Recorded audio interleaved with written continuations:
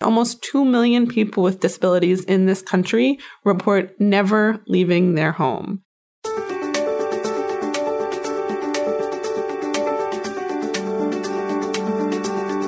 All Inclusive, a podcast on inclusion, innovation, and social justice with Jay Ruderman.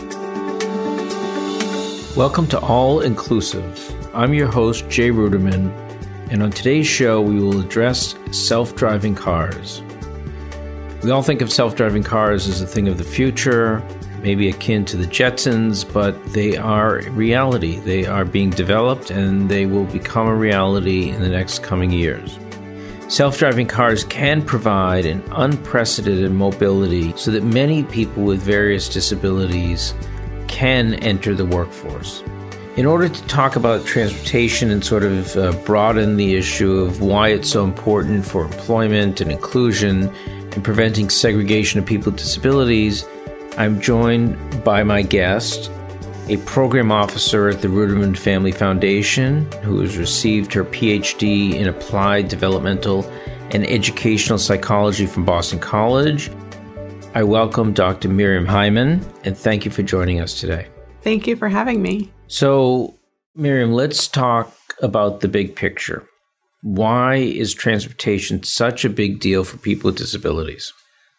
Well, I think you hit the nail right on the head when you said that this is an issue of civil rights and social justice. Mitchell Ross, who is a transportation expert at New York University, has been quoted as saying that in New York, it is far more important to have a Metro card than a college degree for economic mobility. Because as you pointed out, transportation is key to people's ability to get to work. And almost 2 million people with disabilities in this country report never leaving their home. So this is an issue. Transportation is an issue about basic dignity and independence. Google is developing technology for self-driving cars now, and they offered a man in California with a disability a ride in a self-driving car, and the Google team was prepared for an exotic request. But yet this person requested to go to the dry cleaners and to go to Taco Bell. So really, this is about people's basic ability to get to work, to live their life, and to interact with the public. You mentioned like cities. So in Boston or New York or San Francisco or other cities that have major public transportation networks, some of them are more accessible for people with disabilities. Some of them are less accessible. But those are in the cities. What about people in the suburbs and the rural parts of America and other parts of the world who don't have access to public transportation and in essence are segregated? Yes, absolutely. But first, I think it's important to question that assumption that in big cities where there are these major transportation networks, that these transportation systems are actually accessible. But in New York City, the transit agency reported that within a 3-month time period, in 2014, there were 2,646 elevator outages and more than 6,000 escalator outages. So even when there are these networks, we know that the public transportation systems are not living up to that potential. And you're right that's exacerbated in rural areas where these public transportation systems are non-existent. Paratransit services are operated by cities and states, and they provide door-to-door transportation for people with disabilities in both urban and rural locations. But they don't give people the basic freedom to come and go as they please. You have to call and reserve a ride at least 24 hours in advance in many places. So people can't, run out to the grocery store to buy a carton of milk. We're talking about basic dignity and independence and freedom to come and go as you please. So do you see self-driving cars as something that's inevitable? So I think it's very possible that we'll get there. What I think is not inevitable is that the disability community will be included in the design to reach that point. Currently, the cost of retrofitting any car to make it accessible costs between $20,000 and $80,000. Meanwhile, people with disabilities are more likely to have lower incomes and live in poverty than people without disabilities. So when cars are designed from the beginning, from an accessibility standpoint, that cost, that $20,000 to $80,000, is much, much smaller. And so the time to consider including a ramp or a lift system or including an auditory system for users who are blind is now.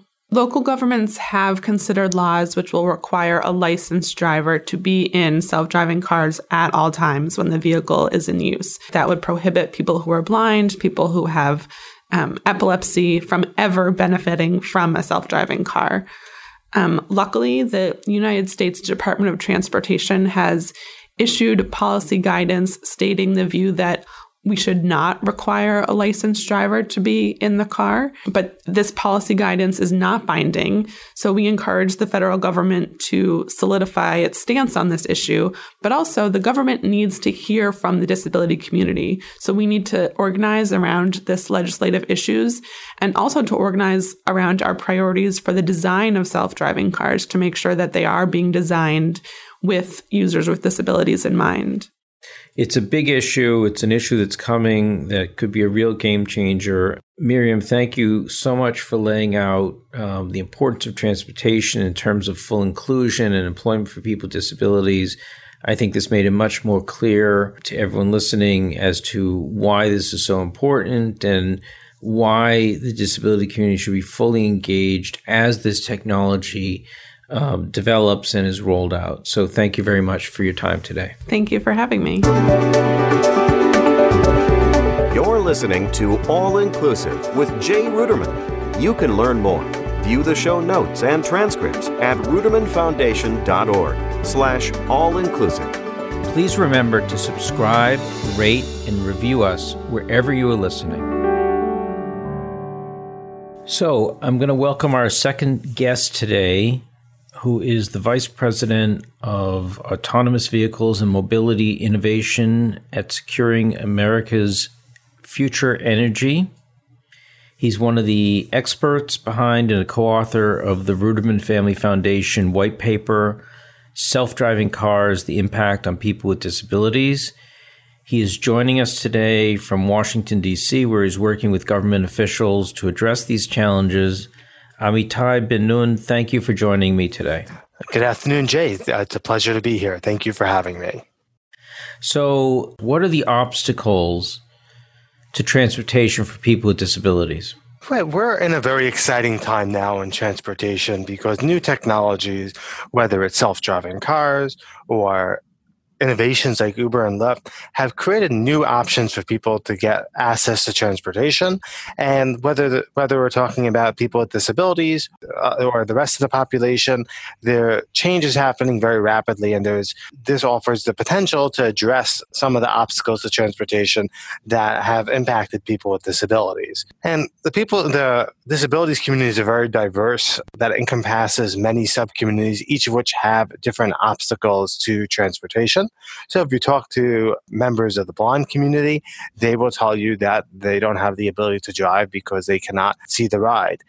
For many wheelchair users, they may not have the ability, they may be able to use modified controls to drive or retrofitted vehicles, but those are very expensive.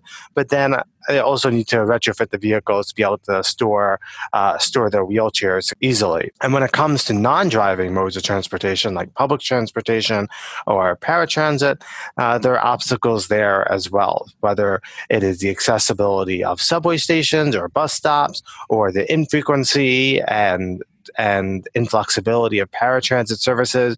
We're finding that across the board, people with disabilities travel less. It's more expensive when they travel.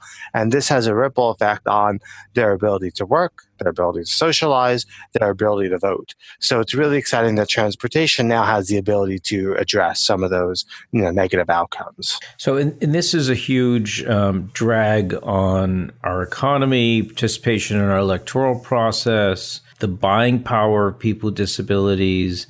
I mean, I think we're aware of the major limitations of some of the public transportation systems in our country. Elevators that don't work, subways that are inaccessible, buses that don't stop for people with disabilities or don't have the right technology to bring them into the buses.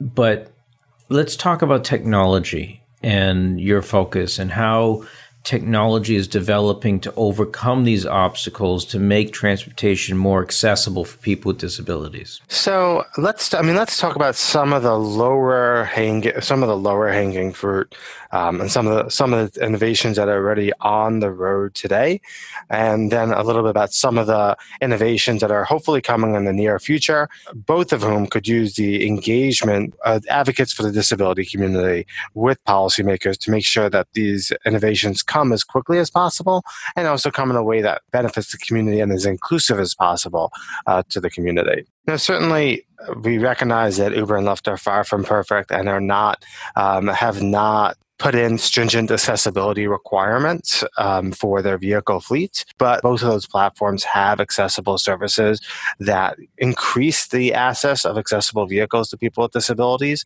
and also for many members of the community. For example, many members of the blind community have told us that Uber and Lyft are godsends for them, because as long as they can use an interface to summon the cars, they're able to get into them and go where they want to go.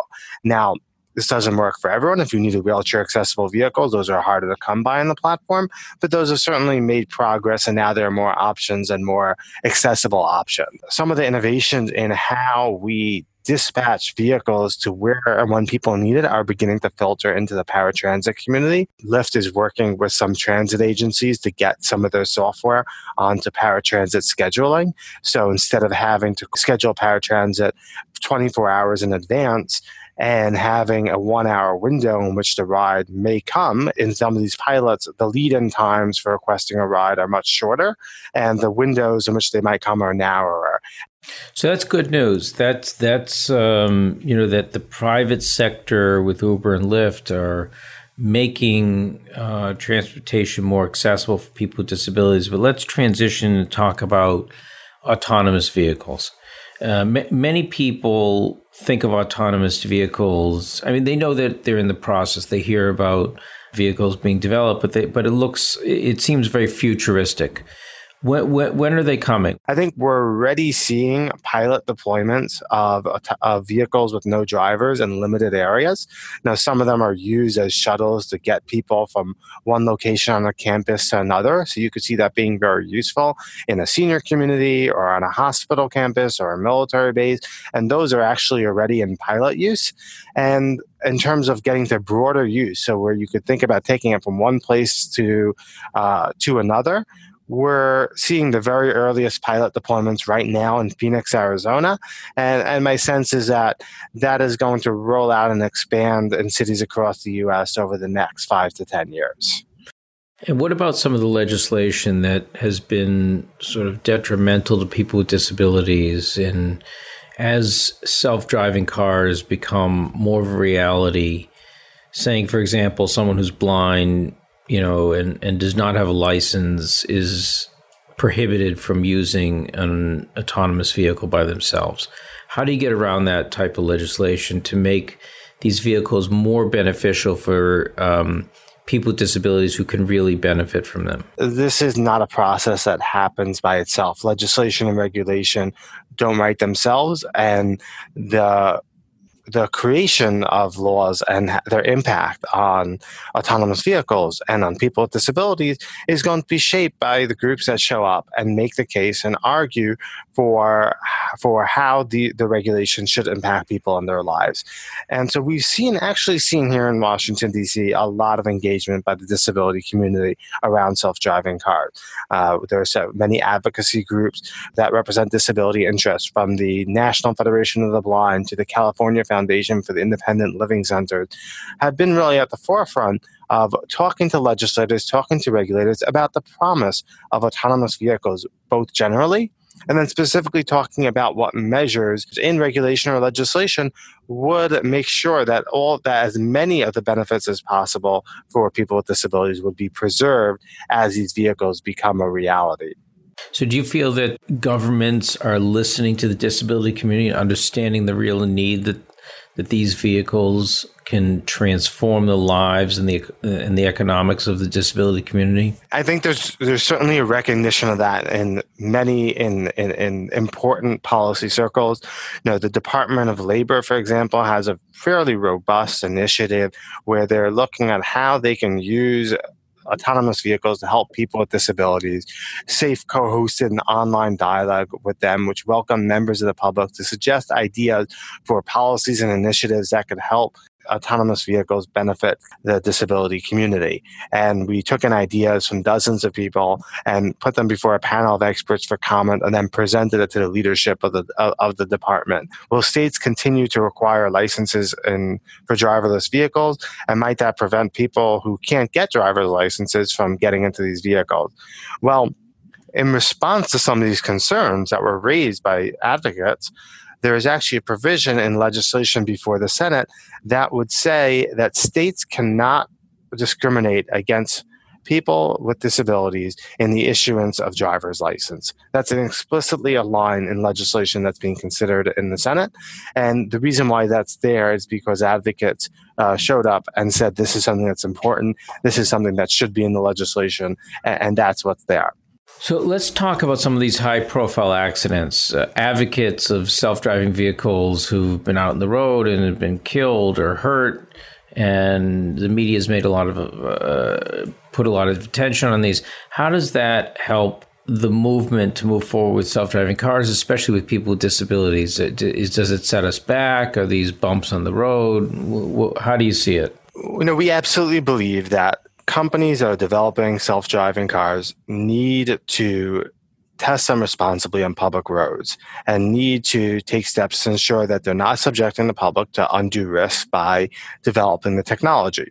And from what we've seen, most companies in the space are responsible and are taking reasonable precautions and are being very thoughtful in their approach to putting the technology on the roads. That doesn't mean it's going to be perfect, and I think we need to be prepared for autonomous vehicles not to be perfect. They still can be much, much safer than today's vehicles, where we lost 40,000 people last year to vehicle crashes. We think autonomous vehicles have a huge opportunity to really reduce that number. And I think what we need to do is keep in mind the long game, what we're trying to aim for, that we're trying to build a transportation system that's safer, that's more accessible for people with disabilities, more accessible for people who are economically disadvantaged. And that's a goal worth investing in. And I think at the same time, we can do that at the same time as testing responsibly. And I don't see any reason why we shouldn't do both. And I think advocates who want to see this technology should say that we should push forward on autonomous vehicles while at the same time testing responsibly. Obviously, the benefits to people with disabilities who do not have access to transportation, especially if they're living in rural or suburban areas, can be life-changing. What more can the disability community do to ensure that autonomous vehicles are as beneficial as possible to people with disabilities? That's a great question. In the report that we did together with the Ruderman Foundation, we outlined 3 areas of action. One, for the disability community to take a more proactive role. And then we also offered specific recommendations to governments, both federal and state, and to industry. But I think for the community, I would say it's really important to advocate for yourselves. It's really important to express the importance of seeing the technology come about and express that it's going to be helpful in your everyday lives. I think that is convincing to lawmakers. And I think there should also be, you should try to be as specific as possible in identifying policies that might be helpful to make sure that these vehicles are as beneficial as possible for the community, whether those are special pilots designed to see how autonomous vehicles can help with accessibility, or working to push back on states that might not allow these vehicles to operate without a licensed driver in them. I think the more input we get, I think the more effective it's going to be in changing the minds of legislators and decision makers. So one last question, Amitai. In reality, how long is it going to take before you see autonomous vehicles driving on the road? So I think it's going to depend where you are. and what it's used for. I don't think there's like a simple answer. Like in 2 years, they're going to be out there. It's not like they're going to like suddenly drop out of the sky. I think ready today, they're a low-speed shuttle. So there's basically like think about like monorails with wheels that can drive around without a driver in it. And I think part of the work that needs to be done is thinking about creative ways to use the technology that's already available to be useful to people who don't have full access to transportation. The ability for cars to drive themselves will come little by little, area by area. And I think the more proactive communities are about bringing that to them, I think the quicker it will come. Okay, well, thank you for being with us today, Amitai. It's been very informative. Your insights and the important work you're doing are going to be crucial, not only for the disability community, but transportation itself in the United States and beyond. We all know that self-driving cars have the potential to revolutionize lives of so many. So we'll keep following your progress. And thank you. Thanks for joining us today. Well, thank you, Jay. It's a pleasure to speak with you, and looking forward to continuing to work together on this fascinating topic. Thank you. All Inclusive is a production of the Ruderman Family Foundation. Our key mission is the full inclusion of people with disabilities in all aspects of society. You can find All Inclusive on Apple Podcast, Google Play, Spotify, and Stitcher. To view the show notes, transcripts, or to learn more, go to rudermanfoundation.org/allinclusive. Have an idea for a podcast? Be sure to tweet @JRuderman.